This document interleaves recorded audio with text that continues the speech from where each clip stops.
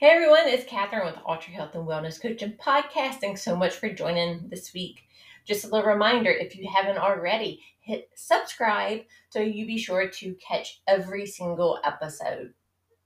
And if you haven't started following me on Instagram or Facebook, be sure to find me. Handle is Ultra Health and Wellness, all spelled out, one word. And also visit my website, ultrahealthandwellnesscoaching.com. And be sure to contact me. There's at the bottom of the page, there's contact information. Be sure to drop your information in there and we can set up your free 30-minute discovery session totally free for you. We talk about your goals, how we're going to get you there. It's not me trying to sell you on coaching services for the whole 30 minutes. Trust me, it's totally your time. So we're going to jump on into today's episode because the talk has already started about New Year's resolutions. As a health coach, I love this because I am a firm believer in having personal goals that promote self-growth, especially in the health and wellness realm of things. You have the goal of like paying off debt, which is great. Totally go for that goal. But I also, I'm a health coach. So ones that have starting a healthy eating pattern, starting exercise, starting stress management, talking mindset. I am like, that is my jam. I am all game for that. And I can talk hours upon that. So here's to a year of success. And let's start now. And I know in your head, you're probably like envisioning like putting on the brakes of a car and being like, what, Catherine? It's not even Christmas. And we're still a few weeks away from the New Year's holiday. And this is a really busy time. You must be crazy. I'm not. Totally hear me out on this. We know that this is a busy time of year. Our schedules are pretty much packed every weekend, and trying to fit in just like the normal things of life seems like a challenge, right? So here you're probably like, okay, you're acknowledging this, but you're telling me to start on my New Year's resolutions. This doesn't make sense.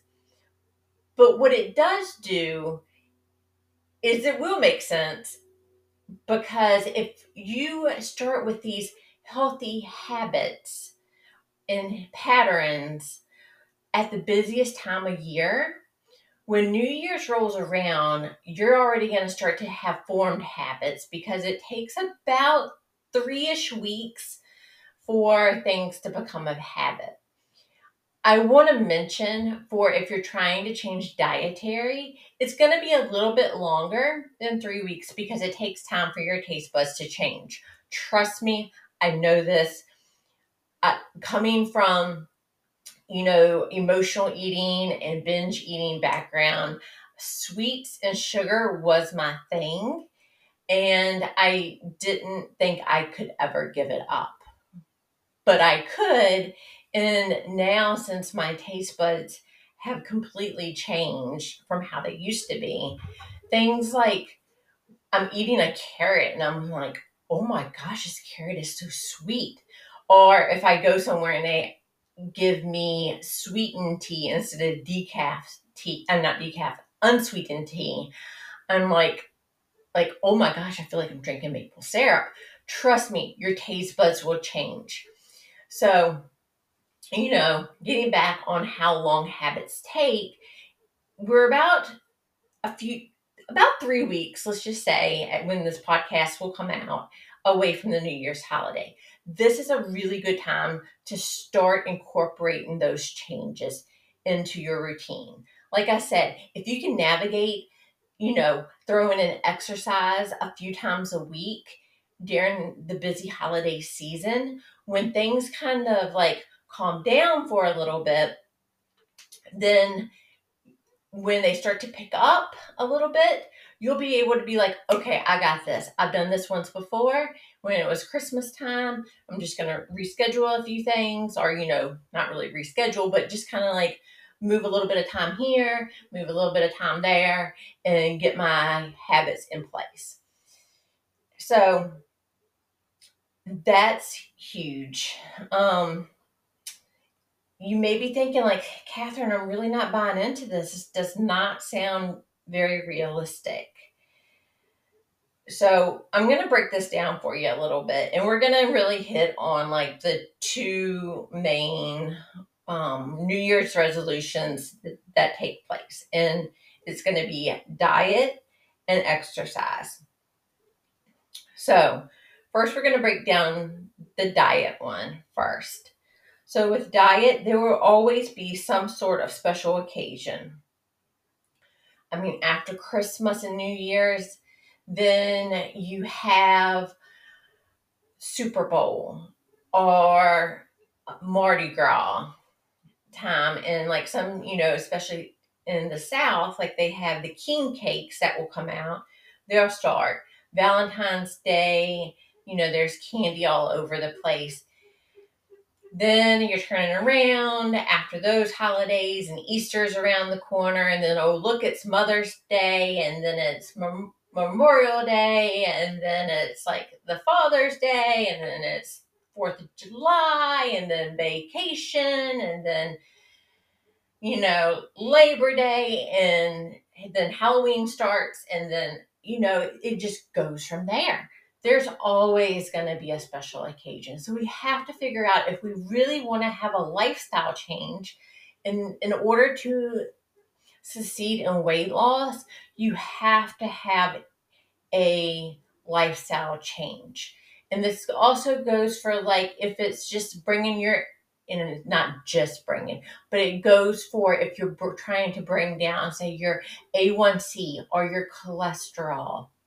It has to be a lifestyle change and not just you get to a number that you want to see and then you go back to your old ways. You're going to end up right back where you were.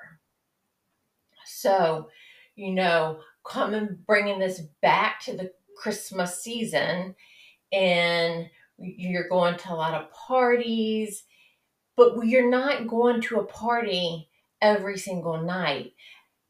Typically your days look a lot the same as they do during the year.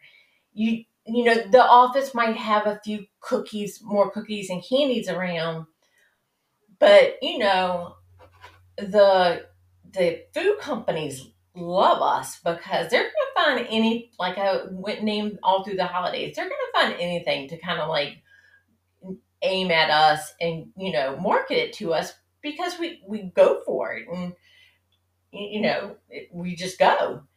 We're like moths to the flame with it. So we have to, it's not going to be your last time to have a cookie at work. So that's one thing to look at. One way to look at it is when you see all these sweet treats at work, is knowing that this is not your last opportunity to ever have them. And you don't want to be kicking yourself in the butt when it comes, to New Year's and you've gained weight because of you've embellished with your eating. You indulged. Sorry, my speech impediment is really like coming out a little bit today. So you want to really reel it in and be like, this is nice, but I don't need this, because we want healthy meals throughout our lifestyle, because remember, this is a lifestyle change. So start looking at it that way. And, in emotional eating, this, a lot of people will talk to me about emotional eating during the holidays, because as beautiful as like this season is between Thanksgiving and New Year's, with all the festivities and the beautiful lights and the celebrations, there's also a lot of sadness that happens, unfortunately, because, we think of those that have passed and we miss them, or, family members that have moved away and we miss them. So there's a lot of, and then there's a lot of sadness, and then you add the stress of, having to shop and go to these events and try to fit everything into your schedule, that you just feel stressed. And then especially if you have, like, you work at a company where at the end of the year things have to be turned in. So, but emotional eating is a poor coping mechanism. Like I've said, I come from an emotional eating that led into a binge eating disorder, and being in recovery now for a while. It's easy, definitely, like, easy to see how people fall into the patterns of it. And even being in my recovery, I have to know, like, okay, I did this, and I did this, and I did this. Like, am I starting to go down a path that I really don't want to go down? And I have to kind of back up and do a bird's eye view, take a few deep breaths, and figure things out. So when January 1st rolls around, the stress is not going to completely disappear from our life. We will always have stress, and we have to figure out how to manage that. So a few things that, like, I'll go into just a couple of how to manage emotional eating, and I'm happy to have a conversation with you. Contact me with the website. And so is taking a break, like, have a pattern interrupt. Like, okay, you catch yourself munching on something. I'm gonna say nuts because they seem, I have to be really careful with them because they can be triggering. And so I catch myself munching on them when I'm not hungry. I have to take a second to, like, okay, what am I feeling? Why am I feeling this way? And like, zoning in on, like, those feelings and why you're feeling that way allows you to stop, like, just kind of like covering it up and being like, okay, like, how can I fix this? If it's like a project that needs to be due, okay, all right, I'm working on this large project. Yes, it's stressful, but let me break it down into smaller steps so I don't feel like I'm boiling the ocean with this. So do a pattern interrupt. Get up and take a little walk, even if it's just around your house. Neaten up a coffee table. If your coffee table is like mine, it turns into a catch-all. Neaten it up, because, and also, science has proven, like, if you start to organize things, it's a good distractor from saying, if you're like, and this is a really good boredom one too, if like your emotion is boredom, then it takes your mind, it gives it something to do. You're organizing, you're not focused on munching anymore.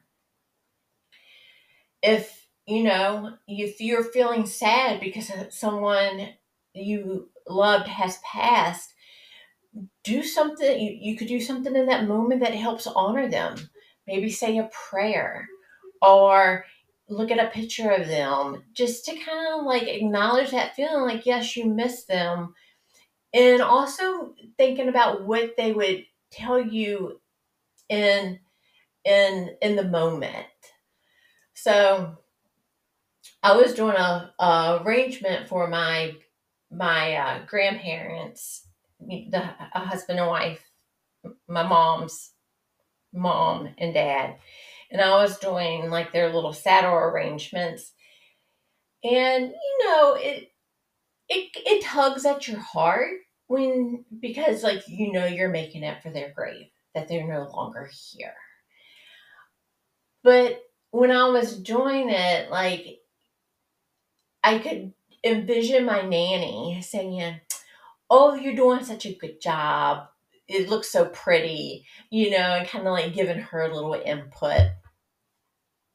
And that it warms your heart because then that person feels like they're there with you.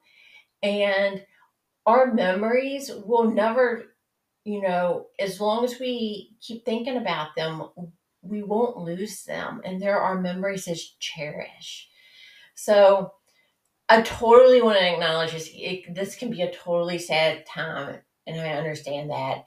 And, if you see a grief counselor or something, they can also give you ways to cope with that. Because I am certainly not a grief counselor, but, that's something that has worked for me. So, also, using grounding techniques, doing some meditation, lighting a candle. So, okay, lighting a candle. I want to mention this. When I was in therapy for my eating disorder, I kept like hearing light a candle. And I was like that's gonna last like 30 seconds. Like, what the heck is that candle gonna do? But like lighting a candle, starting a diffuser, the senses like can definitely elevate your mood. I want to note though, if you don't want to like light something that's going to be like sweet smelling, that's going to like draw you toward food even more.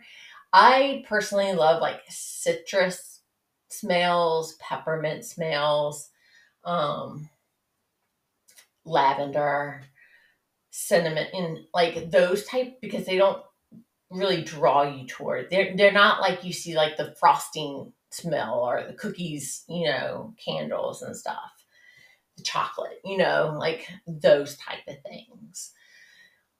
Journaling is also such a great one, and I was not a journaler before, and now I love it. Just give it time. Don't feel silly. You don't have to go back and read them. Nobody's going to read it. And it just feels good to be able to validate your feelings. That's really huge. Tapping also is a really cool tool. Um, Anything that kind of brings you back to your senses. So being able to like take a step back and notice that really helps, because emotional eating is such a vicious cycle, because you eat because you're feeling blank, but then you feel guilty or upset with yourself, you have regret because you ate blank, and then that can stress you out, and then you eat more, and then it's just like it keeps going on and on and on, and then you're just self-loathing. So working on those emotional, during like what could be a very potentially emotional time of year, super helpful. And then getting back to like just a healthier lifestyle, like I mentioned, being able to just stay like with a meal plan and eat like your normal healthy meals, because like I said, it's not going to be the last time you get to eat a cookie or have candy. They're always there. They're always aisles. Yes, aisles full of them. So, and if it is something that only comes out like this time of year, say like your neighbor made you pesto bread, and they only make it at this time of year, then you can go ahead and enjoy it in moderation throughout the weeks. B, you can cut half of it and leave it out and enjoy it over moderation, and put the rest in the freezer. So there's like ways to work around it. And so I just want to like, you don't want to be super restrictive on your things, but you don't want to just like go free for all for like these weeks between Thanksgiving and the New Year's holiday. So, talking about next, we're going to talk about exercise, because exercise is one of those things where, like, January, the gym is full. By February, you can see the tumbleweeds rolling through like it's like a ghost town, like you see in the old westerns. So, being able to fit into your busy schedule that those times that you want to go ahead and your start your exercise. And exercise is a great stress relief during a stressful time. And that's also something too with emotional eating. Like, you can get up and go for a walk and take your mind off of it. Get some fresh air. Get some cool, crisp air in your face. And if you figure out ways to incorporate taking care of yourself for a few minutes, a few days a week, during a really busy time, when it comes time to January 1, when things slow down, like I mentioned before, it's going to be easier. And eventually it's going to start getting busy, especially for parents like who have like kids, and like spring sports will be starting up, and there's always going to have to be an excuse, but we're going to have to learn how to navigate it and make this goal something we really want to strive for, to make it worth our while. Because if it really doesn't mean a lot to us, then the chances are very likely that it's going to go by the wayside, and most likely it's just going to end up on your New Year's resolution next year. Let's not do that. Let's conquer our New Year's resolutions this year.